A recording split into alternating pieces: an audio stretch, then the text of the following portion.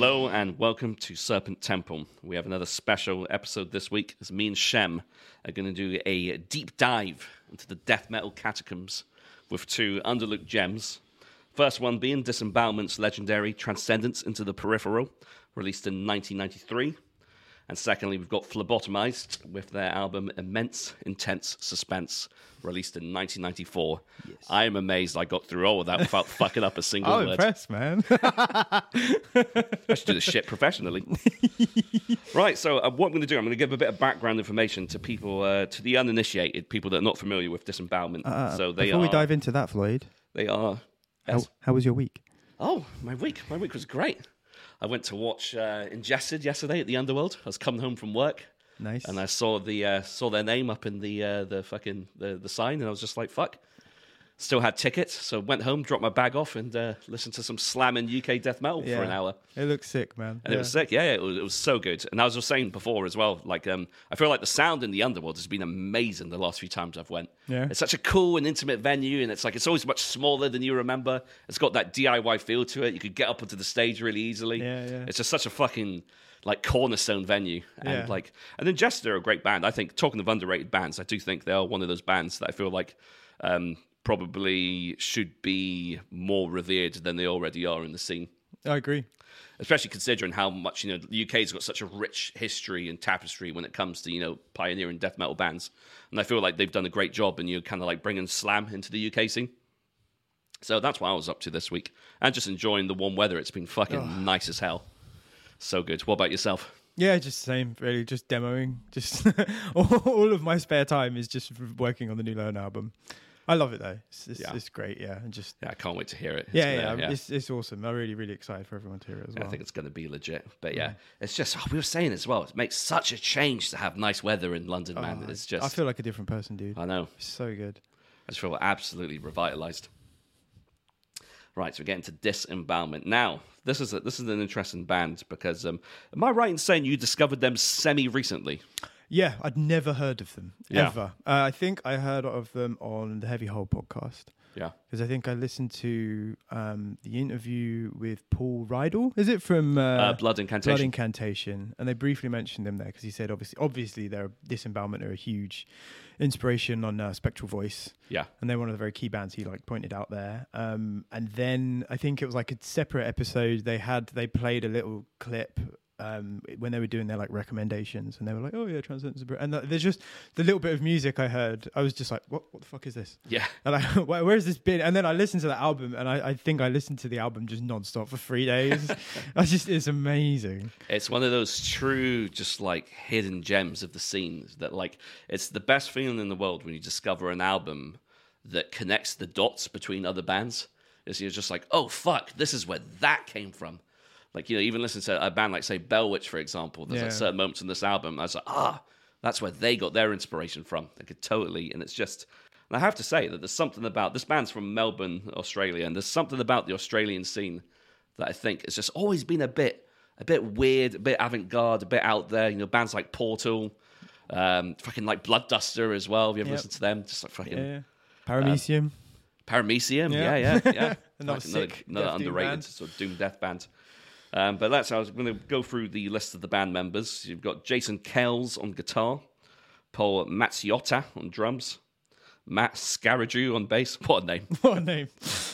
And Renato Galina on vocals, guitars, songwriting, and lyrics. Found a funny, interesting fact. Oh, let's hear when it. I was Googling, doing research for this episode, I found out by accident when I was Googling Renato Galina, there's an NPC in World of Warcraft called Renato Galina. Is it named after... That's what I wondered. I was like, maybe there's because there's Cannibal Corpse references and stuff. You've got isn't Corpse there? Grinder. Yeah. So I wondered if there's right? a guy in who programs it World of Warcraft that loves Disembowelment. Got to be right. There's so much crossover between it's interesting. World of Warcraft and metal. You think there's got to be. And I think there's still Inverloch, the band that was kind of formed afterwards. They're still kind of active, aren't they? That's got Paul and Matt in the band. Yeah. Oh, is it Paul and Matt? I thought it was the guitar. It would make sense. It was either I think it's one. drums I'm and not bass, sure. yeah. Okay. It's the rhythm section that formed that band. And they do play some Disembowelment songs live. Yeah. I read them. Not listened to their album or really delved too much into them, but I keep meaning to. The problem is, every time I've been meaning to do this as well, but every time I think about it, I end up listening to Transcendence into the Peripheral. Because it's just that good an album. You can just listen to it over and over and over again. It is an amazing album. So it was released on, I don't know if it was originally released on Relapse Records. Yeah, it was. But was it They got original? signed without having ever played a gig. Yeah, that's They got crazy. signed purely off the strength of the demos. Yeah, I mean, that is, That's that says it all, wild. really, doesn't it? Yeah. It's like Demolic touring Nespai for 30 plus years. Yeah. Yeah, Disembowelment never played a gig. Ever. Really? Ever. That's crazy. Renato Galina couldn't play guitar and sing at the same time. When they recorded the album, he wasn't physically able to sing and play the guitar part simultaneously. Yeah, there's just something so kind of undeniably cult about that, though, isn't it? The fact that it's just that no one's ever seen him live, just one proper fucking album. Yeah. And it's just, but what album it is. I feel like what I'd like to do is go sort of track by track Yeah, absolutely. and just kind of delve into it. I think the first thing that really hits me, so you've got the first track, The Tree of Life and Death. I think the first thing about the band that really hits you and makes you notice is those really kind of like dissonant, like overwrought emotional leads. Like it's just the first time you hear it, you're just like, what the fuck is that? And I think I think this is probably one of the earliest like combinations of like death and doom, but in a way where it's not overly gothic. Because you had like My Dying Bride, My Dying Bride, Paradise Lost, Anathema doing like, you know, the more gothic and romantically tinged like death doom combination. There is no romance no, in this like, about. this There's is no just hope. true fucking despair. Pain and despair. Yeah. There's nothing positive. There's about 2% of this album where there's like a slither of hope in the music, and that is it. But it's, what a fucking track to start with. I think one of the things that I really love about this band and what they do in their compositions is the use of the double bass pedal in the music. Because they use it during like some of the more slower kind of like doomier riffs, and it gives it this really like almost random militaristic feel. And it's like, and it's kind of it puts you on edge a little bit. It does. That's you a don't really know good when the drum's observation. gonna kick in. 100%. Yeah, I 100% agree. Yeah, it's very unique to them. Yeah. Somehow. In all of the Death Doom ever, that is something I picked up on listening to this album for the first time as well. The drums are super interesting. Yeah, because it's just like, cause it's not formulaic. Because you're so used to hearing, you know, you've got your plodding 4/4 beats during the doomier bits, and then you've got your blast beats and your gravity blasts in the death metal section. But that's not like this on this album. Like the drums they almost have like, you know, a will of their own, and like, but in a way that it's not too disjointed. Like it's still coherent with the rest of the instrumentation, but it's totally fucking out there, and just such a super interesting just album. And this track, I think, all the tracks are great on this album. You know, I mean, it's just what I find interesting in particular about this track is I think just the constant pace changes as well. There's a lot of times where they just change the pace. You know, you've got like, so 5 minutes 45, you've got like a really sick transitions, like more of like a mid-pace kind of groove. It's quite easy to headbang into. There's elements of Funeral Doom on here, like the classic sort of like tremolo death metal riffing. Well, you know what's interesting? I was reading an interview with Renato Galina. He's a super interesting guy, and I'll get into it a bit later on. But like, he was like, "What is Funeral Doom? Like, why do people call it Funeral Doom?" Like, he was really like, he seemed to take umbrage with that term. Yeah. Which is super interesting considering just how fucking slow and heavy Disembowelment are. Yeah. Like, I'm like, when I heard the Funeral Doom, I was like, oh yeah, that's a pretty good term. Like when I first got into Ahab and it was described as Funeral Doom, I was like, yeah, that makes sense. Yeah. Yeah. Actually, he hated it. But the thing is, that must be where the etymology comes from, right? Just because it's just that little bit slower and more kind of morbid and depressing than the rest of It makes sense, doesn't it? It Doom. sounds like Yeah, a funeral march, which is a slow, trudging thing. Yeah. I actually think in terms of like genre, like sort of like subgenre names, I think it's one of the more apt ones personally. Like I think it sounds cool, and like even as bragging rights, you know, what sort of music are you into? I listen to Funeral Doom. Yeah, it's like what the fuck? Yeah. It sounds tight. It sounds fucking dark and evil. It sounds good. Yeah, like Grind. Like you say, like, oh, I listen to Grind. Like, what does that mean? Yeah, yeah, that's true. Know what it's like, well, what is Grind? Speaking of Grind, like it's what I do like about this album is, you know, there is an element of grind at times, just in some of the riffage and some of the drum production as well. So it's a real melting pot of sounds here, which is, I think, really belies the year it was released. Because like 93, right? 93, yeah. That is so. What Effigy of the Forgotten's? What 2, 3? 91, I think. I was at 91. Okay, Yeah. cool. Yeah, but it's still super early, man. There's a lot of really key stuff comes out around 92, 93. Like that's the golden years, isn't it? 91 to 93 are the absolute peak of death metal. That's when it was like you could go to your local pub and they'd be playing. Everyone was playing death metal. Yeah. Everyone was. It was like an arms race. Yeah. Everyone was trying to be faster and heavier, and I don't know what it was, but yeah, I guess like people had got sick of all the glam stuff. Yeah. And like, there was just this nasty turn at the turn of the 90s. There was this thing of like, because I guess when was grunge? That was pretty more mid 90s, right? Yeah, like early mid 90s. Yeah, because that's like everyone got. But Nevermind was what, 91 as well, right? I think. Oh, was it? Well, maybe 1990. Let's have Google. It's interesting in the context because I remember I was listening to it was Afterbirth were talking about on an interview once where they were saying they played a gig with like, damn, yeah, it came out in 91. That's really interesting to think of. That actually this is after the absolute. I mean, Nevermind was like the heyday, right? That was the absolute. That album would have gone on for ages. But I remember Afterbirth saying in an interview that they played a gig with Dying Fetus and like in like New York around like the end of the death metal boom. And he said there was like 8 people there. Yeah. And it was like Dying Fetus. Yeah. With like one of the most iconic like seminal bands from which the is genre. weird, it's weird to think about now. Yeah. But he was like, just people who didn't give a shit. They just went from being rabid to it to like. Do you know what I think happens? Because I feel like round about that time, sort of like 90 to 93, 94, let's say, that's where you had the genesis and the splintering of all the death metal and its subsequent subgenres. You had atheists going down the technical route that was also kind of pioneered by death before them. You had bands like Dying Fetus and Suffocation, like bringing the slams and the hardcore influence into it. Yeah. And then you had like other bands like you had your Disgorges and your Deeds of Flesh doing like the more brutal kind of like semi-technical stuff. Yeah. So it kind of was like it kind of splintered off in like a shotgun effect. But I feel like it became so oversaturated that by the time in the end of the 90s, there's so much shit out there. Yeah, maybe that was part of it. It's true. Yeah, no, it's interesting. I think I always imagined that all this kind of stuff, the like 91 to 93 boom, I kind of imagined that Nevermind came out at like 95. I kind of thought of that like big grunge period as being the thing that killed it, but no, it's a lot more simultaneous. Yeah, Effigy of the Forgotten came out the same year as Nevermind. That's weird to think about to me. I was like, oh, of course. You think back and it's like, oh, Effigy of the Forgotten, this is this old, ancient, legendary thing. Yeah.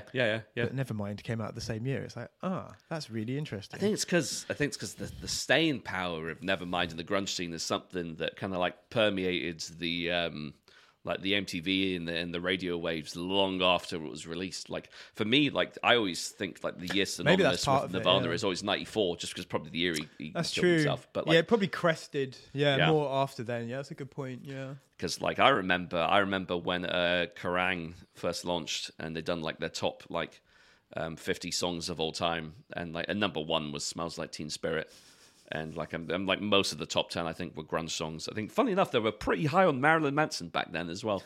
remember the Beautiful People being in the top 10. Yeah. And but it was what's the album after Nevermind called? This is relevant. We are Utero? talking about this about In Utero. That's it. That's what I was going to look up. So obviously Bleach was the first album. Right? They had Floyd the Barber. Yep, Floyd the Barber. Okay, yeah, In Utero came out in 1993. Yeah, that was like 93. Yeah, record, right? Yeah, that's a weird album. That's a really abrasive one. You could tell they were like a bit more influenced by kind of like Swans and Melvins. And, yeah, totally. And they were just like, nah, fuck that commercial shit. Yeah. Which I totally respect. Yeah, definitely. But okay, so this album came out around the time In Utero, which is like they're trying to kill the grunge is trying to kill itself. Yeah, and then this kind of sneaks in under the radar. This is like the dark underbelly, isn't it? This is the things that are growing in the darkness. Yeah, and also this is one of the darkest, most evil, heaviest records ever recorded. 100%. And they come from Melbourne, sunny Melbourne, which I find amazing. Yeah, it's you're right, and it goes back to the point I was saying earlier about just like this is the first time for me while I listened to a Death Doom album that truly incorporated like the base elements of what the genres are named after. Like it's got the raw death metal elements, but it's doom, but it sounds doomish in the pure meaning of the word. The purest it just sounds sense. like pure misanthropy and doom and just grief and it feels like that. Yeah, it feels like there's emotions. And it's like, I got into this album at the right time because obviously I got into it a bit later, maybe the early 2000s, maybe 2003 or 4, because I just saw a lot of people speaking online about this album, like a lot of bands that I liked, legendary bands saying, oh yeah, Disembowelment, Transcending the Peripheral was such a seminal album for us. And I'm glad I did it that way, because I felt like if I listened to this before I listened to, say, like Suffocation, Dying Fetus, or Cannibal Corpse, I would not have been into this. Like, my palate would have been totally turned off by this. But it also totally makes sense why you're not like such a huge like stonery doom type guy, because I think I would have been the same. Like, if you hear stuff like this and then you hear some of that stuff, it just seems like insincere by comparison. Yeah. Like, this is so real. This to me is like pure. This is real art. Yeah. This is incredible. It's such a snapshot of the human experience. Yeah. It's such a singular thing. And like the tree of life and death. Another thing, there's lots of themes, and I was looking into the first of all, like, I started off with the impression of this album before we started reviewing it. I started off with my own personal impression of this album, and I'd kind of looked in and read the lyrics, but I never really like deeply analysed them before. Yeah. And I came away from looking further at it with a completely different view of the album, which is really interesting. There's a lot of like parallels in this. Like, the tree of life and death is like so that's like Yggdrasil. That's like the tree. It's like this force that's outside of you that's greater than you can possibly understand. Yeah. But it's also a physical thing you can touch. Yeah. And in the lyrics for this song, it's also interesting because this album is kind of a bit like a concept album. A lot of the tracks seem to string together when you kind of look at it a certain way, but this one almost kind of stands apart from that, and I'm not sure if that's just because I haven't made the connection yet. But the really interesting thing is, like, there's a lot of talk of, in the lyrics for this album, it's almost like it's like a lone figure. It's like Renato Gallina himself is like, it's all very obviously deeply personal, I guess, for how he views things. And there are other people in the lyrics, but they kind of all are kind of robbed of any kind of agency. He refers to like peasants a lot, which is like, it's interesting to me because, like, reading the way the lyrics are structured, it's kind of almost like he's looking at society. Yeah. And he's kind of looking at these people that are like working in the fields, and there's a lot of references to like more kind of classical, kind of older, kind of there's nothing modern really like about the lyrics for this song especially. And then he's kind of like talking about like the relentless kind of churning of life and death and all this kind of stuff, and it's very like gothic and spooky. But then towards the end of the lyrics, it gets to the bit where where is it? The priest? Where is it? Songs of the Dead. Oh, I totally thought it was this one. Oh no! You definitely need to look up the lyrics to this album because those fucking vocals are indecipherable. Yeah, they're completely indecipherable. They're fucking great though. It's just yeah. But he said, "Oh, that's it. A monk. It's not a priest." He says, "Now a disoriented monk, banished from the order, finds solace within the cold surroundings of the untouched ground. The secrets are revealed to him. It is who commands the living, the dead, the dead." And it's kind of interesting because it sets up this theme that plays throughout, because it's like transcendence is changing your one state of being into another, and transcendence into the peripheral is kind of like leaving your body and becoming part of the atmosphere is kind of what that means, right? And this first song, like the Tree of Life and Death, it's kind of like anchoring you within the world, and then it comes to this person having this like awareness of like, it's like he becomes aware of consciousness beyond life. Yeah. And that's kind of like the tree and life and death is this like otherworldly force which kind of represents that as this all-powerful being, but it's also unknowable because it's a tree. It's not a person, you know, which is I just find that really interesting. Yeah, it's cool. I think the whole kind of uncertainty about the afterlife is something that is kind of reflected quite well in the music here, because I think, you know, because whether or not there's something more, it's just kind of like this unending warm darkness. I think different people are going to take different things from that. I think some people find a lot of comfort in knowing that it's just the end and it's just permanent, kind of like, whereas others, I feel like, you know, so a lot of people so desperately want to cling on to the idea that there is and to coin a term of a band we've been talking about already, like a nirvana, where you just reach this, you know, this state of just constant euphoria. Well, that's funny. Sorry, I didn't mean to cut in. Sorry. But you know, they could be one and the same. It's, you know, you don't know. Well, you know, like the Buddhist concept of hell is samsara, which is reincarnation.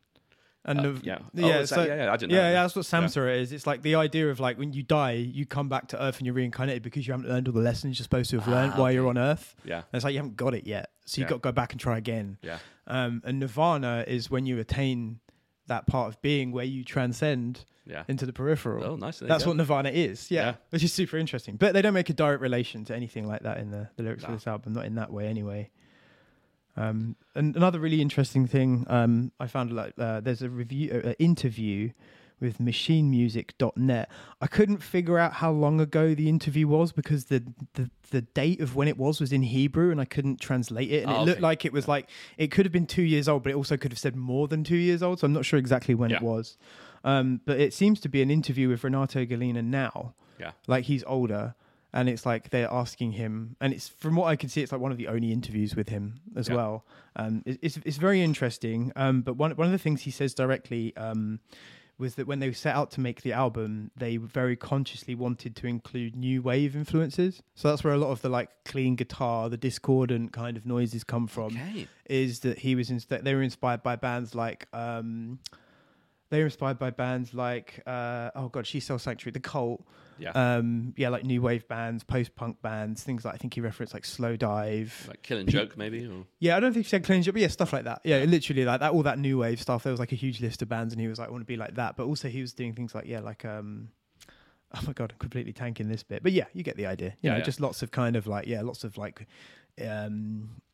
like reverb soaked guitars. Like they went into this album, he had a very clear image that was what he wanted to do, and he wanted to juxtapose the sheer heaviness of the heaviest guitars you could do with this. Well, I think that's like one of the USPs of the album, right? Is because you've got this crush and heaviness, because there's some like, because most of the rhythm guitars, right, are down tuned super low, and the bass has got a massive amount of low end, and like also the drums are like. They're very organic sounding, but they sound like a pistol a lot of the time. They sound like a gun. Brutally produced, like they're really militaristic. Yeah. And so it's just it's that juxtaposition, because like when the cleans and some of the leads come in, like it's just it really takes you off guard. And like in the second track, Your Prophetic Throne of Ivory, there's a couple moments that really remind me of Frederick Thordendal from Meshuggah. There's some like kind of almost jazzy like clean breaks. I'm thinking, God, it's just so fucking interesting. And this is why I love doing like deep dives, because it forces me to listen to the album again and pick out on things that I don't necessarily pay attention to when I listen to the music. That's a really spot on observation. I didn't actually make that connection, but now you say that, I'm like, oh yeah, absolutely. And it's this thing they do. They do it's really clever, but they harmonize between the big heavy riffs and this like clean guitar, but somehow it's mixed so well for 93 and it works really well. I mean, I say for 93, obviously you have albums like Nevermind come out, which is like one of the best produced albums ever, but a band like this can't afford to record in a place like Nirvana. They're recording with like presumably like not as good equipment. You know what I mean? So like when a lot of death metal bands, that's why the production is so interesting. Funny enough, I forgot to write down, but it was mastered and engineered by Dave Shirk, who is the founder of Sonorous Studios, which is quite a legendary studio. Oh, is it? So I meant to research that. I never got that. So that bit. So they've done quite a few. He's been involved in mixing and engineering quite a few legendary albums in the scene, actually. I might actually try and quickly get the Encyclopedia Metallum up. Yeah. You did that. I was the Thorndal comparison. Yeah, it's like super interesting because they do this thing with the harmonies where like they do a lot of like one of the guitars will be going up and the other will be descending, and it gives you this great. It's almost like looking over a precipice from a tall height. It makes you feel kind of like it's like, oh, it makes your stomach drop because it doesn't go where you think it's going to go. And your brain, they have these harmonies where your brain naturally is like, oh, this is going to go here next, and it doesn't go where you want it to go. But because the harmony that's descending the way you don't expect it to go is the clean one and not the heavy one. It has it's that creepy kind of like clean Meshuggah-y sound, like you said. It's like it just gives you this like uncertain feeling, that really plays off of a lot of these lyrics of like death and life and not knowing what's going to happen next. Yeah, and this really hadn't been done before. Like, you know what I mean? Like death metal was death metal, and like still really struggle to find bands that do that now. Yeah, really. Like the only other band that was, and not even similar, but there was like kind of like breaking similar kind of ground was Thurgathon. I still need to really dig into them. I didn't get around to it. But unlike Disembowelment, they were using like kind of like the motif of like the synth and the violins to provide that additional atmosphere. Whereas what's so cool about Disembowelment was they were using the other guitar to do it. Yeah. Which totally sounds, in my opinion, like more sinister and less like I was saying before, less classically gothic.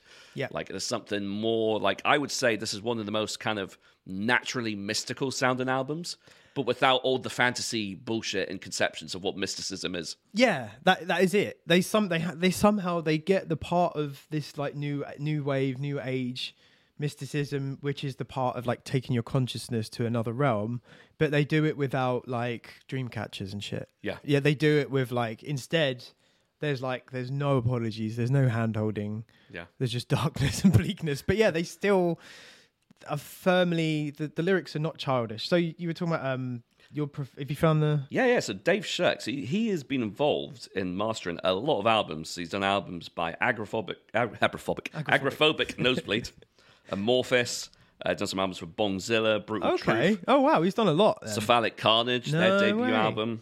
There's Disembowelment, of course. Exhumed, done gore metal. Like that's one of their solo albums. Fleshless, Flotsam and Jetsam. Oh, I love Flotsam and Jetsam. Oh, they're great. One of the best. They're German, brass right? bands. Yeah, they're US, I think. Flotsam and Jetsam is... oh, no, Flotsam and Jetsam. I'm getting mixed up with someone else. Yeah. Flotsam and Jetsam is Jason Newsted's band before he joined Metallica. Yeah, they are sick too. I was thinking of Assorted Heap. You ever listen to them? They're great. Oh, no, I haven't. No. Yeah, I'll play some later. They're great. Incantation as well. I've done a lot of Incantation No way. albums. Okay, that's cool. Okay, so this Remission. guy's...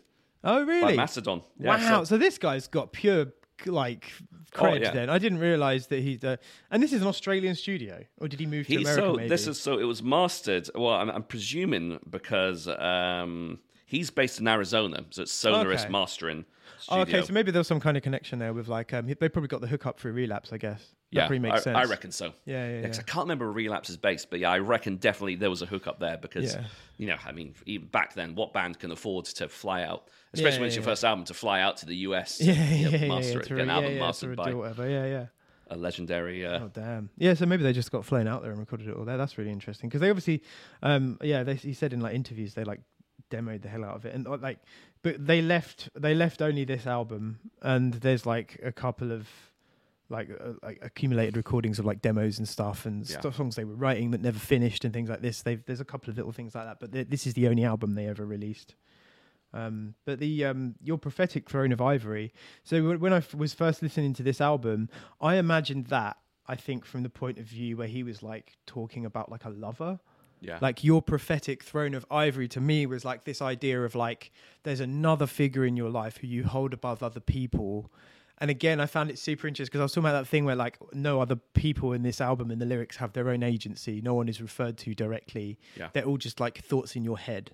They're like relating to other people almost as objects. And I thought it was super interesting because I imagined it being Your Prophetic Throne of Ivory. It's like he's not even talking about the person. He's talking about something they own. Yeah. Which is like something I found really interesting. But looking at the lyrics, I found something really interesting, which is he refers to Cadmos, who was an ancient Greek hero, and he was one of the like classic first heroes ever. Here we go. Cadmus in Greek mythology was the legendary Phoenician founder of Thebes, he was one of the first Greek heroes alongside Perseus and Bellerophon. He was the greatest hero and slayer of monsters before the days of Heracles. Oh. So he founded this city, Thebes, which is like this great... it became like a great trade city. It was basically as big as Athens. Yeah. And it was like in the ancient days of Greece, it was this huge trading town, trading city, and it was very famous for its silks and its armies. Yeah. And there's like parts of the not the Iliad, but there's lots of like great Greek stories about them, and the lyrics of the album start to tie into ancient Greece, which I never realized until I was starting to look at this. Yeah, I never clocked that. Yeah, so he says, there is no light, no day, Cadmos, your preserved brotherhood, the ivory, your only solace. In flight we persevere into the lights of the ivory plains, structures from silence, petals in the stream, murk above the dark moor. The east winds brush the dust from your prophetic throne in lands I never saw. They're like beautiful poetic lyrics. I think something I don't know if it's relevant. The name Renato Gallina, from what I can see, it's an Italian name. Yeah. But I mean, I know that's Greek, and I don't know, maybe there's some connection with Greece, I'm not sure. Yeah. But I kind of wondered if maybe like he was thinking about like some kind of connection to like like thinking about like his family being from like Europe and kind of how things were and how life kind of never got to be and how things might have been like simpler times. There's this kind of feeling, Yeah. you know, this kind of romantic looking back and like a longing Yeah. for things to be like a different way. And it's like really interesting that he's looking up to this almost like statue of this Greek hero, Yeah. but it's like older than like Hercules. Yeah. I thought that was really cool. Oh, that's fucking cool. Yeah, it's sick. And it's like your prophetic throne of ivory. He's actually talking about Cadmus's throne, Yeah. you know, which is like an empty throne. Yeah. And yeah, I mean, that's fucking cool. Yeah, no, that's legit. Yeah. This is the thing. Do you know what? It's like, it's every time I listen to an album and the vocals are indecipherable, I'm always just like, fuck it. I'm not going to bother reading That's the totally lyrics. what I did, yeah. If I can't, if I can't make out what they're saying, No. then I'm not going to bother. But and the thing is as well, I think this is something that I think a lot of people who grow up listening to a lot of death metal tend to do, is that because most of the lyrics are pretty bog standard and like, you know, like you just got to take them at face value. It's just like slasher fan fiction. Yeah. That like when you do come across someone who is like a legit lyricist and actually is putting some thoughts and some like poetic nuances into the lyrics, then I think it always kind of takes you by surprise a bit. Yeah. And so absolutely. it's I totally need to go back and just like try and fucking delve into the lyrics a bit more. I'm glad you did because I didn't. Yeah, I didn't until I was looking at it for this. I was like, when I read that sort of stuff, I was like, what? Yeah. It also is quite funny because the later song, "A Burial at Ornans," I always thought Ornan sounded like some Irish guy. Yeah. I'm going down Ornans for a point, but no, it turns out Ornan was a figure from the Bible. So yeah, I'll get into that when we might as well work our way through all the songs. But Aye, lad. yeah, But yeah, it's do you know what? In this track in particular, I can really hear like the clear link to like a more modern band like Bell Witch and where they took a lot of their totally. inspiration from. You know, it's those really super like mournful, clean bits before it leads into like the super doomy sections, and like it's such a good guitar tone as well. Kind of reminds me a so bit good. of at times the guitar tone in Discouraged Ones by Catatonia. yeah. Like There's it's just definitely got that. just something about the way that the clean guitars resonate that just sounds super super mournful. And I just fucking It is really fucking sad. just love it so much. You know, another band this album sounds like, who I figure must be fans, just because you know the start of Tree of Life and Death. Yeah. That could be an Akakoka song. Yeah. The way the cymbal chokes come in, the guitar tone is really similar to Akakoka as well. Yeah. It's really, and this is something I think about a lot when listening to music. This kind of death doom specifically, and I thought about it a lot with Phlebotomized, who we're also going to be covering.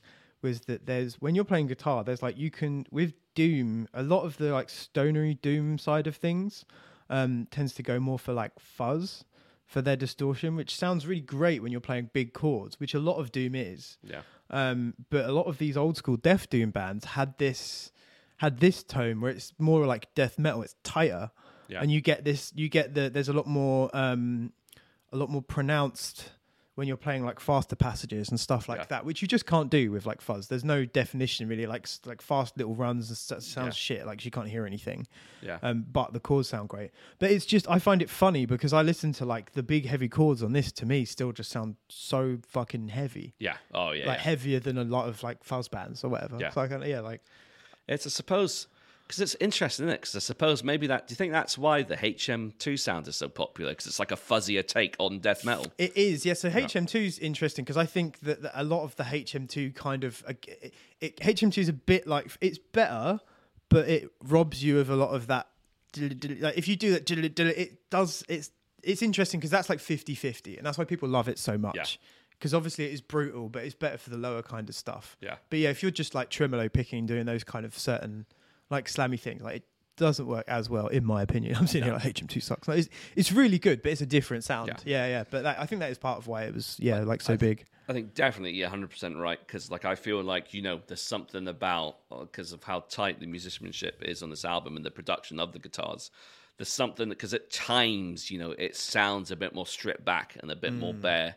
as opposed to like, when you've got like something that's overly like, I associate that bigger, fuller sound with more of a commercial kind of sound personally. Interesting. Yeah. So like when I hear something, because like, when you listen to all the Morrisound death metal albums, like it's more like this, like, it's more, like you said, it's a bit cleaner. It's obviously it's all still distorted, but it's more kind of like compact, and you can like you said, more pronounced. You could pick out the notes a bit more when they're being played. Yeah, and I think this album is massively helped. I think by the bass as well. I think the bass is an unsung hero, like providing a lot of the low end, and it is doing a good job of like locking in tight with the rhythm section, making sure that the drums are locked in tight, but while also providing the guitars, particularly the rhythm guitars, with that low end kind of support needed to kind of like boost it up. Yeah, it's hard to know like whose choice that is, or if that was just like the people in the studio knowing what they were doing. Because obviously, looking at the list of albums that guy's done, like he knows his shit. Oh yeah, and he knows how to get like Remission. Yeah, like people still listen to new Mastodon albums and go, I wish it sounds like Remission. Yeah. Like, it's how many albums later with like some of the best production available, and they're still I wish they sounded like they did on Remission. That still happens now. Yeah, if you listen to like say March of the Fire Ants and then Ants. Fire Ants. Match of the Fire wow. March of the Fire Ants. Of the Fire Ants now to like a newer Mastodon track, like it's night and day. Like it is. Yeah, like Crush or Destroy was the first Mastodon song I heard, and I was like, what the fuck is this? This is wild. Yeah. Right. Now, should we move on to the next track? The stuff that I find really interesting about this section of the album, which I'm going to summarize quickly. So you got this next track, Excoriate, which is more or less a full-on death metal track. Yeah. It's definitely the most death metal track of the album. What I find interesting is just, and this is why I think it's always so important that bands take the time to think about how they're going to structure an album, the journey of the album, because you've got this, and then we'll go into it in a bit more detail in a bit. Then you've got Night Side of Eden, which is basically an interlude of sorts. And then Burial Ordnance, which is probably the doomiest track. Yeah, it's interesting, isn't it? Death metal interlude, straight up doom. Yeah. And it's just, it makes really well sense thought about, because you're riding the high from the death metal interlude, and then you're just descending back into, and don't get me wrong, there is death metal elements still in that track, because I believe A Burial Ordnance is the longest track. That's about 14 minutes. Yeah. And that's a great track, but Excoriate itself is just, it's the perfect time, I think, to introduce a faster tempo, just like more straight up, like fucking blasting, raging track. Excoriate, this is the one with the kind of the clattering military drums, and it goes into that. It goes that like the end. It's like a bit pure like a death marching metal band at times. Yeah, it's like death metal all the way through, and then the end is just like really like honed in, beautiful, nice doomy mid-paced riff. It's really good. Yeah. That last riff, is great. It's a really good riff.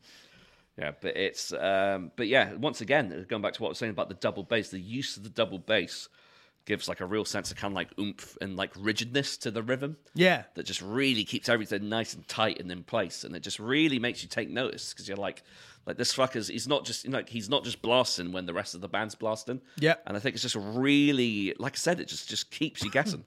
Just love it. Yeah, this is really cool, and it kind of feeds a bit into the theme. So the lyrics are kind of, it starts off with the tree of life and death, goes into your prophetic throne of ivory, where it starts to kind of approach these more kind of metaphorical kind of spaces rather than real world places. I think everything, this whole album is like walking through a dreamscape, kind of, but then excoriate, it kind of pulls you back into reality again, because excoriate, I think it means cutting off flesh. Yeah. It's like a medical term. And the lyrics are like very just blunt and like unveil, unclothe, excoriate, decorticate, peel, divest, shred, strip and scalp your nails. Your hands hemorrhage continuously. Numbness will then follow until the pain is overwhelming. The meek suffering of thee as they watch your flesh revel and achieve their morbid greed. It's like this is like the most, again, it's like, it's funny that it sounds the most death metal, but also it has the most death metal lyrics and is the most grounded in like here and now. Yeah. But then, like you were saying, it's like really interesting, the counterpoint, like they do that on purpose. Like you were saying, they thought about it in the album, because the Night Side of Eden just goes really fucking dreamy. Maybe excoriate is like the death of the person, or... Mate, that's a very good point. I didn't think about that. Yeah, that probably is the physical Night Side of death. Eden, you got that brief bit of... the relief of death. And that's a very good point. I never thought about that. Because it's a really nice, like, I really like the interlude. It kind of reminds me a bit of Mercury Rev at times. I don't know if you ever heard them, but they're really like... like trip hop almost. Yeah, they're like a really strange, like they get thrown under the indie label a fair amount, but they're just quite an experimental kind of like. I think they're New York based. Okay. But, I always assumed they were like English. I don't know why. But second, I always thought they were English. I know they're definitely American. Whereabouts in the States, I'm not sure. I've got New York in my head, so I'm probably wrong.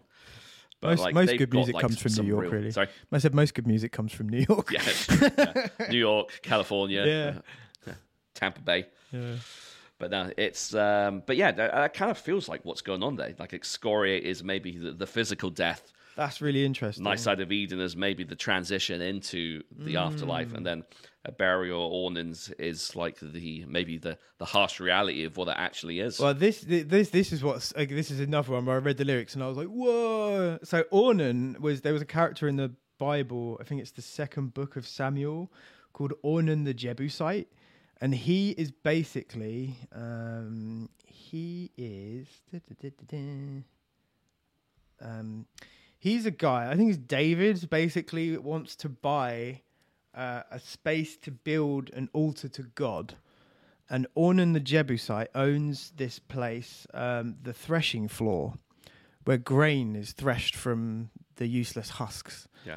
And the threshing floor in Scripture is a place of separation and revelation, a place where the harvest was prepared by separating the grain from the useless straw for the purpose of exposing and collecting the most valuable part of the crop. So it's obviously like there's obviously like a comparison there with the threshing floor and like dying and like, I don't know, it's like, because this is the other interesting thing. This album is devoid of morality in the Christian sense of like hell and heaven. Yeah. It's about dying, but it's not like, oh, I've gone to hell. Yeah. And it's like the lyrics of The Tree of Life and Death make you think maybe it's going to go that way, because he's talking about rotting gothic wood and stuff like that. Yeah.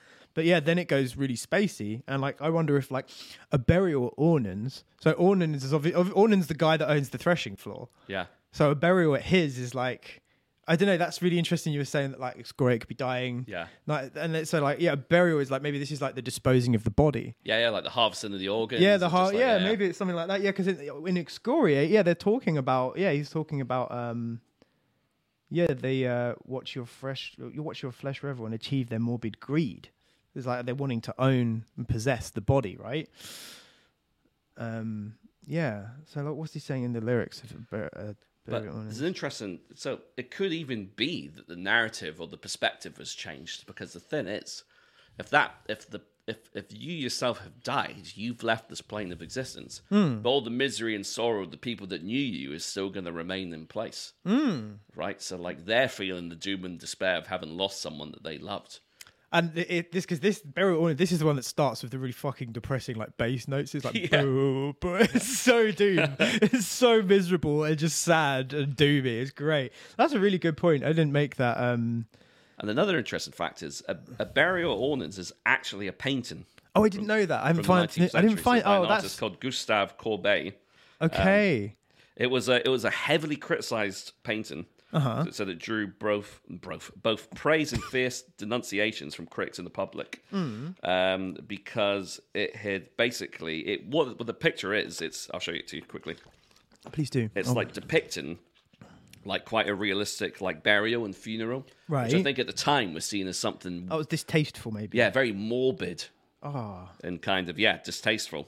So a lot of people felt that it lacked like it has here the sentimental rhetoric that was expected from that like art period. Okay, that seems a lot more what the song's probably more closely linked with what the song's about. So maybe the biblical link is probably accidental just because the name of the painting. But a burial ordinance, that's maybe. See, the way I kind of see it is it's more like the harsh reality of death. Yeah. And much in the same way the painting was just trying to illustrate what a funeral procession is actually like. Like much in the same way there's a lot of people that go through life not wanting to accept the fact that is how that eventually we die, we leave the body, and the body just decays. Yeah. Oh, that's really interesting. Ornans is actually just a small town in France. Yeah. That's cool. Okay, I didn't know that. I went down this whole. But I kind of love that. Again, like, there's nothing to say that it's one way or the other. I think it's a lot more likely it's to do with the painting scene because it's the same name. But I like that you can interpret it in different ways. But yeah, that's a really interesting point. Another cool thing is the lyrics of this song. He starts talking about beggars again, and again, like talking about people like they're just shapes. Yeah. not real people. He's not talking about the people he loves. Yeah. He's just talking about people that have been left behind, which again is like, I think is very like to do with transcendence, you know, because it's like that, you know, like Dr. Manhattan sitting on the moon. Yeah. I'm so sick of the earth and these people. It's like that, right? Yeah. It's like these people are just beggars. They're nothing. Like I'm now dead. I'm a spirit. So maybe that's like, yeah, he's just like looking at them and he's just like, oh, kind of disassociating. yeah, he's almost, and just, disassociating. Yeah. Yeah. Yeah, I want. And it's funny because, like I said, like it's possible that the songs aren't even meant to run in order. Yeah. But the reason I believe there to be an order because the next song, "The Spirits of the Tall Hills," or on Dark Lyrics, it's called "The Spirits of the Tall Hall." And I don't actually have the physical record, so I don't know which is right. I think it's Tall Hills I because think it's Hills. it says that on Spotify, so I'm going to go with that. And I've Yeah. seen that more referenced in like Wikipedias and stuff like that. But it's kind of funny because when you read the lyrics, I almost think the Tall Hall kind of makes more sense. But he talks about Thebes and Cadmos again. Oh, okay. So he comes back to Bring it back to Cadmos the Greek later mythology, yeah. brings it back to the Greek mythology, which again is kind of interesting because it's like now with what you've said, it's like he's looking at his past life and now he's like, no, I want to go back towards the dreams. Yeah. I don't care about that shit. I don't care about my body. Yeah. I Yeah. don't care about the fact I'm dead. I want to go and look at all this. I want to look at history and these places I should have been. I didn't want to be a peasant when I was alive. I didn't want to be a monk that believed in the wrong thing. Yeah. You know? That's fucking super interesting. Yeah. But yeah, do you know what? I never really thought of this as like a concept album before. I today. literally didn't until I started reading the lyrics. Yeah, I didn't make that connection with it because Spirits of the Tall Hills is my favourite song on the album. That's a great track. That beginning of that song with the double bass and the fucking it's like so dreamy and trippy. If you're like this is like the single from the album. If you will, I don't think they ever released a single, but Yeah. that intro is so hypnotic and really pulls you in. It's beautiful, and then it goes into those like discordant like. It's so good. It's what I like about So this track sick. is because after you had like, you know, Excoriate and Aberio or Ornans being like kind of like the isolated sort of portions of like the genre splicing that they've done, this track is just like a mixture of everything again. Yeah, like it similar is. to like the Tree of Life and Death. Like it's got like it goes full blasting mode at some point again as well. So it's got the death metal elements, like I said. So some of the leads on this track are some of the best leads on the album. Yeah, Like for sure, it's just so fucking just menacing as well. This track here, when I listen to this, I could totally see a correlation between this and like Triptychon and like sort of monotheist era Celtic Frost as well. And it's just got that same like because there is groove on this album, and I think it's there's kind of a lot of understated. groove. Yeah, Like and it's- I it think is that's part of fucking- why you it's could- so memorable. Yeah, and you could totally like fucking headbang to the shit and get into it, and it's just like, you know, it's not all straight up like doom and gloom and misery, and it's, you know, it's that groove there that really helps accentuate, you know, the lyrical concepts and just the overall atmosphere of the album, but just, you know, but gives you something else to cling on to kind of like, Yeah, absolutely. Yeah, just like because that I think like Monotheist is one of my favorite albums of all That's a time. great album. It's like I love that album so Yeah. much. And like just that's another album where it's just fucking bleak. yeah, And it's just like there was something about that album when I was at my darkest times.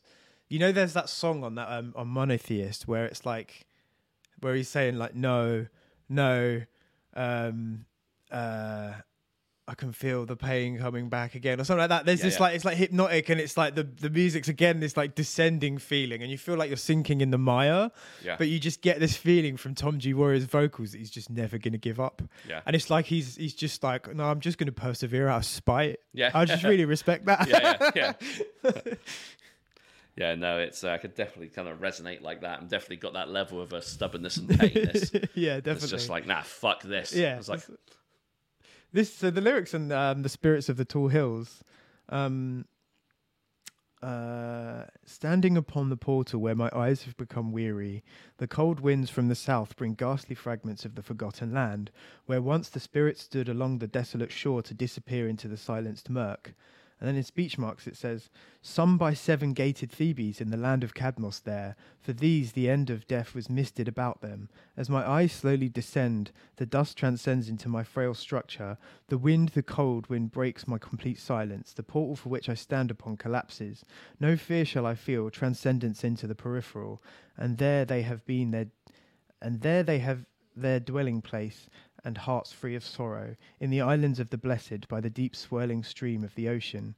The hypnotized sound of Boeotian harps created by the force of spirits, the faraway lands no longer seem so distant.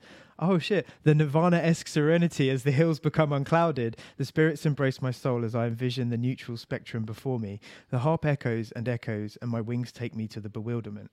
Like that, the lyrics, that's all of the lyrics of that song. I'm sorry to read the whole thing out, but it's... Again, like, I think it's super interesting in the context of what we've been talking about, the theme, it potentially being like a concept album.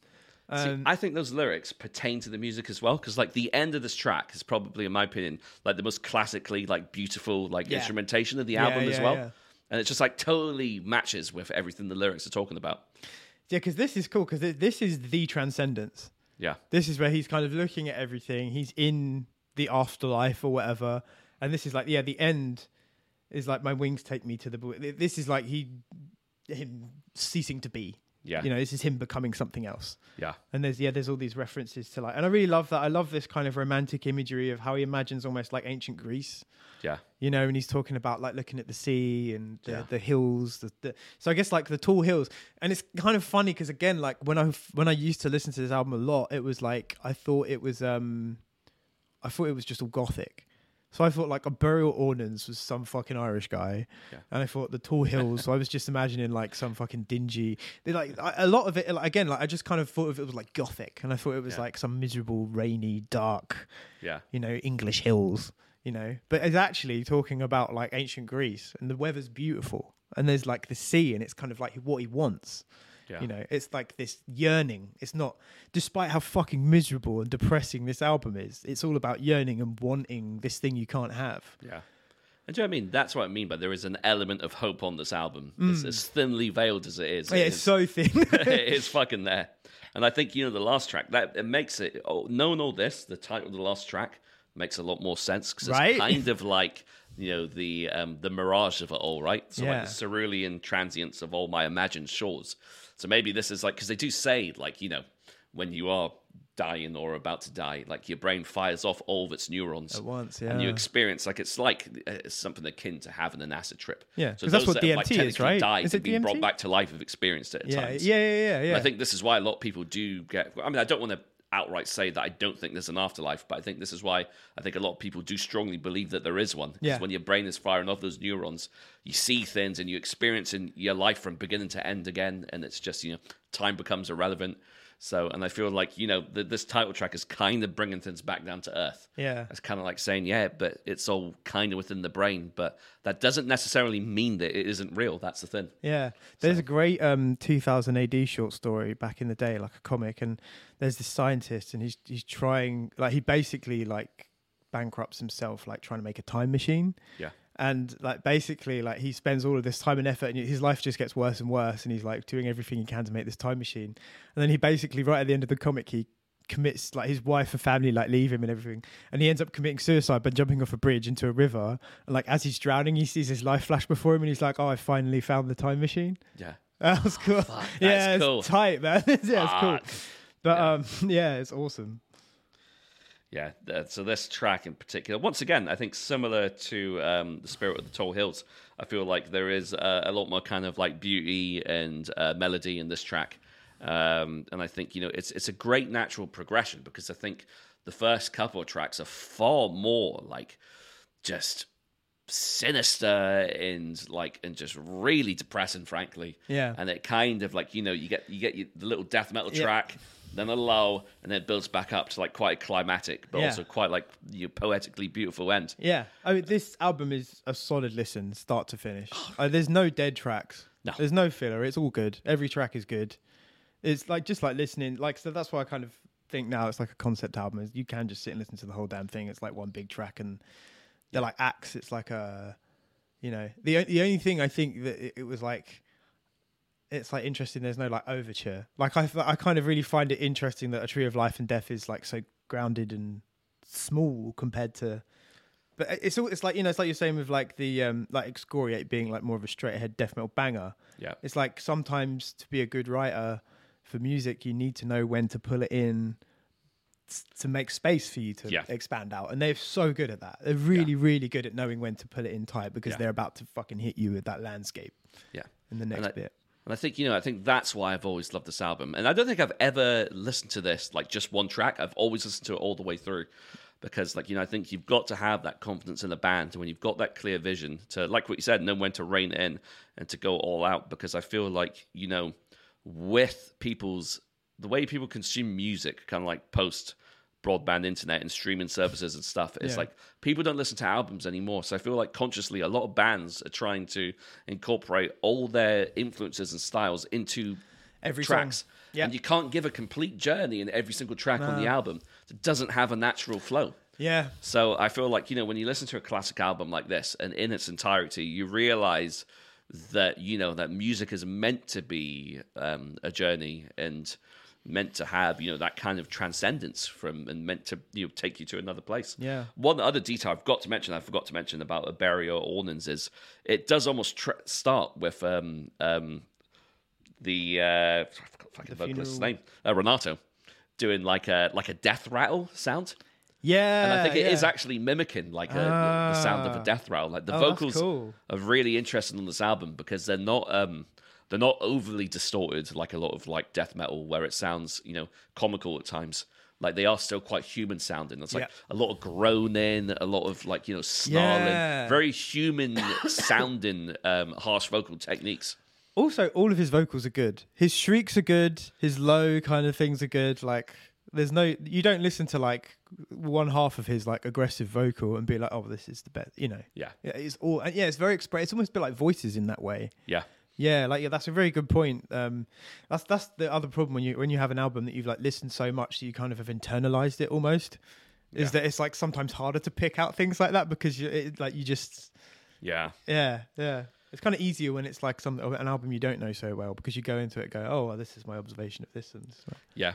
I find it much easier to review albums I've listened to for the first time because I'm just like, because when I've got an attachment to something, it's almost like I've got the blinders on at times. Totally. I've got to force myself to re-listen and look at things from almost like a different perspective. Yeah, I had to do that with this album. And like, you know, I feel like all the components of this album are so good. And like, just going back to the vocals quick, like can you imagine if you had like John Gallagher style, like death metal burps on here? Like it wouldn't work. It would take away so much from the album. Yeah, like it works totally for what Dying Fetus do. Yeah. Much the same way Frank Mullen's vocals work perfectly for Suffocation. Yeah. But like it's I think all the components of this album, it's such a for a doom death metal album, it's such a vulnerable album as well. Like there's so much, like I think that's why it resonates with so many people because I think it's one of the first times I've heard an album that's so brutal yet vulnerable and melodic and dissonant. It's got all the components from what you would want from extreme music.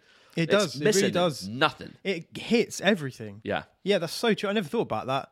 I mean, I guess there's not like a hardcore beatdown part. Yeah, no breakdowns. There's no breakdowns, but apart from that, it's got everything else. Yeah. Well, we'll wait for the Bottomizers. They've got everything covered with their gang vocals. Yeah. To round it up, because I think I don't know how long we've done on Disembowelment. Also, can I just say it's probably one of the best band names ever. Oh, it's a great name. Disembowelment, and it's cool because the band used to style their name with they'd have like a small D. It's like lowercase D, and the rest of it was in caps. Yeah. Which is really cool. You know what though? I never thought the actual cover of this album might have ancient Greek shit on it. Yeah, because you've got the one on Spotify is like the compilation they've done with the demos, but you've got the orange looking cover, which is the first one, right? Yeah, I think the red one might be the original. Yeah, this one. Yeah, it's actually got fucking. Because I was annoyed because no, it's like a graveyard and shit. It's not. Yeah. Oh, okay. It's not what I thought it was.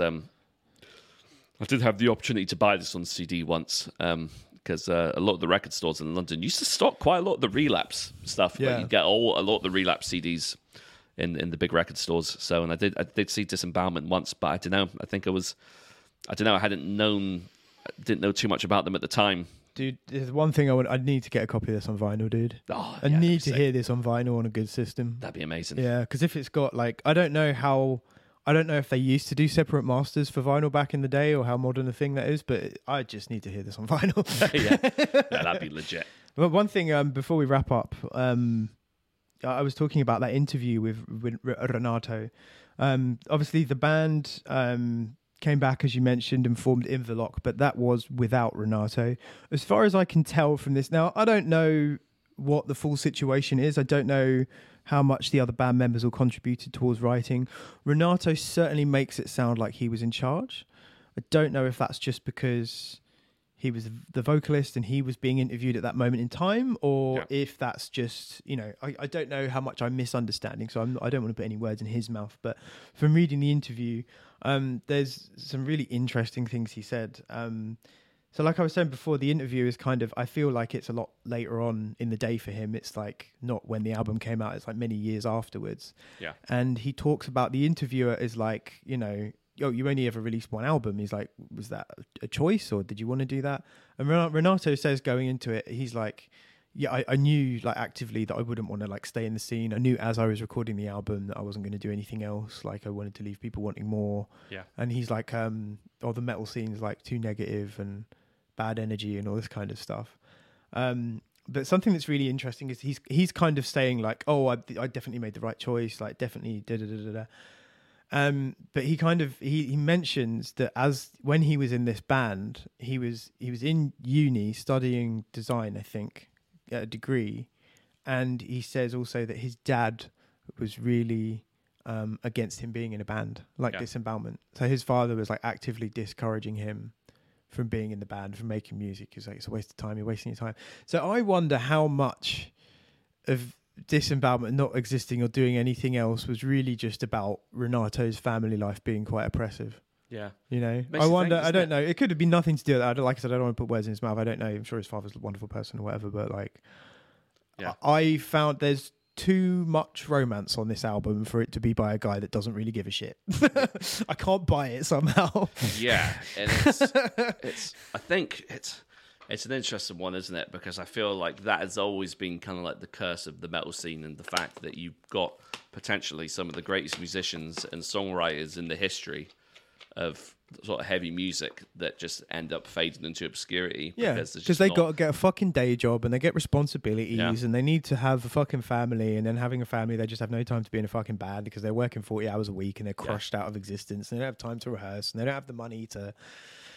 And it's funny because like it's almost like the issues they had back then are probably the opposite of what there is now, in the sense of how saturated the scene is. Because back then, I can't imagine there'd be many bands in Melbourne, Australia, wanting doing shit like this. Yeah, I don't know. Like, because like the Australia scene is not something I've been, I've not been keeping my ear to the ground that much. But every time a band pops up, like even like a sick, like sort of a brutal death metal band like Disentomb, for example, a great Australian band.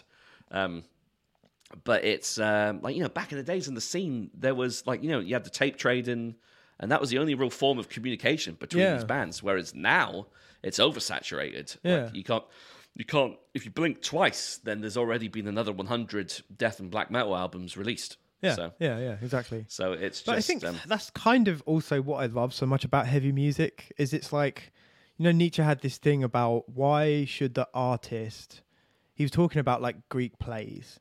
And he's like, why should the artist care about what the observer thinks? Yeah.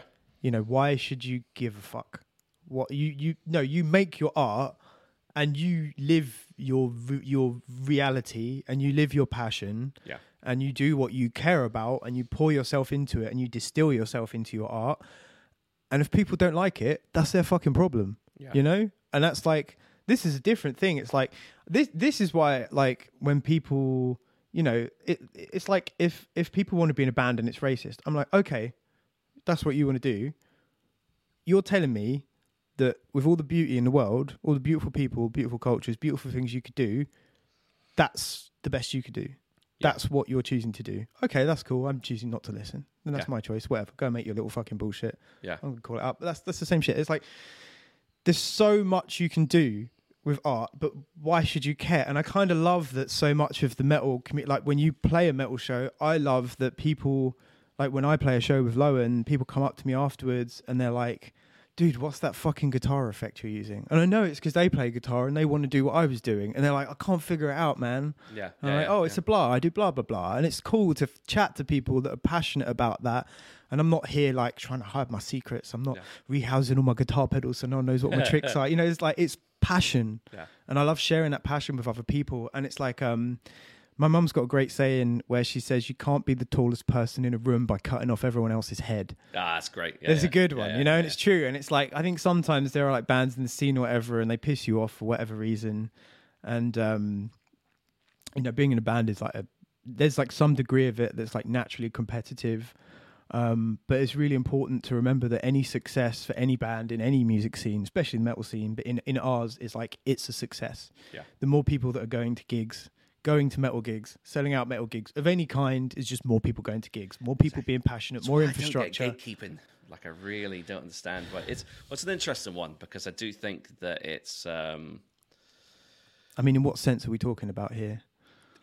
Well, the thing is, I suppose I'm just relating this to how I grew up with the music personally, because like I was saying off camera a while ago, like I grew up thinking I was the only motherfucker in a 5-mile radius. Yeah, me too. That listened to death. Yeah, metal. no one listened to metal where I grew up. Yeah, no one gave a shit. But it's, but like I think, you know, as I've gotten a bit older, I've realized that, you know, that the best type of wisdom and knowledge you could receive is received wisdom through social interactions, speaking to people. Yep. You know, like learning about things that are from people who are passionate about it. Not shit you read out of a book. And don't get me wrong, I'm sure it is, you know, for example, people studying music theory, I'm sure there's a lot of information you could garner from textbooks and courses that will help you, that will massively help you in your skills. But I feel like there's something to achieve the soul of what music the voice should of the be soul. Doing. Yeah, voice of the soul. Voice of the soul. It's you know, that can only be really attained through having a passion to do it. I feel like. Well, it's like life experience. Yeah. Yeah, like you said, you can be like, I love on when Big Will calls it on Heavy Hole, and he calls it like music school death metal. And he's like, yeah, cool, you can do your sweeps and stuff, but like, it don't hit you there. No, you know, and it's like, that's why a band like that's why everyone loves Necrophagist, right? Because like, they're insanely talented and they do it in such a way where it hits you. Yeah, it's not just go and you're like, okay. Like, some bands are like that, but some bands aren't, and that's like, that technicality isn't always necessary. And like, sometimes I think a band's super technical, and if I ever actually sat down to try and learn their songs, I'd be like, oh, that's way more simple than I thought. And it's the passion and the way it's played and the really clever ideas and like disembowelment. It's like them going, I'm going to bring all these new wave influences, but it's still going to be the heaviest record that's ever been recorded. Yeah, it's so fucking insurmountably heavy. Yeah. And do you know what? It makes you think, because it's funny, because obviously you were talking a little bit about how he was done with the scene and, you know, they kind of just made this one album and bounced. There are a lot of bands out there who only made one good album when you think about it. And then all they've been trying to do since then is to recapture the essence of the album. So maybe, just maybe, there are some bands out there that know they've got one album of like really solid material, and then that's them done. That's their legacy left. Yeah. You know, like funny, look at like Hey of Flame, perfect example. God damn, man, we need to do another one of these at some point. And they're on the fucking block. That album is ridiculous, ridiculously good. So I mean, good. You can argue that that's kind of their second album, because most of the members were in the other project, Appalled and Spawn, beforehand, and there is definitely similarities between the music. But like, one album as like Hey of Flame, and it was just like, God damn, it was like, what the fuck? And then they've bounced. Demilich as well, they've released one album. Been touring that one album for 30 years now. Yeah, who gives a shit? It doesn't matter, right? Yeah. It's a good fucking album. It's a good fucking album, yeah. But yeah. Why do you need to release a million albums? Why is there this expectation that you've got? Again, it's like with capitalism getting involved with art, right? Yeah. It's like, there's that Nirvana song that was like radio-friendly unit shifter or whatever. Yeah. You know, they're just taking the piss out of like, record as many albums. Like, we've done, never mind, it's the biggest album. Okay, here's fucking In Utero. Yeah. Here's some abrasive fucking noise. Yeah. There's a song about a baby that smells like butter or whatever. Oh, God, I swear. Buzz from Melvins is just one of the strangest lyricists. He's definitely an inspiration there. Yeah, I struggle with Melvins. They've got a couple of songs I like, but overall, I'm like, I really like that. Hostile Ambient Takeover. I like that album, but a lot of their other stuff, I'm like, Never really given them much time of day. They're one of those bands that are just, but it's just weird. You hear these platitudes and this inherited wisdom from other people where they're talking about. You kind of take on the opinion of others because you hear what other people are saying. Yeah, like Melvins are kind of one of those bands. I was like, oh, I know they're good because they're Elder everybody is Statesman, into right? them. Yeah, I love Dale Crover. Like, he's cool. Yeah, he's a great drummer. Like, I like his shit. Yeah, but yeah, I don't know. I don't know. Yeah. Yeah, but it's and it's just like if you look at something like the Big Four, like most of them released only a couple good albums, have been peddling shit since. Right? Yeah. Death Magnetic. Come on. What are you doing? Dog shit. Those was. And I'll back up what I was saying on Instagram as well. Like St. Anger's not as bad as people make it out to be. But that Unnamed Feeling song is bad though. Oh man, the fuck. The Invisible Kid. Invisible Kid. Oh, yeah, Invisible Kid. Yeah, man. Oh God. Boy. Right, on that note, shall we move on to our next album in this deep dive?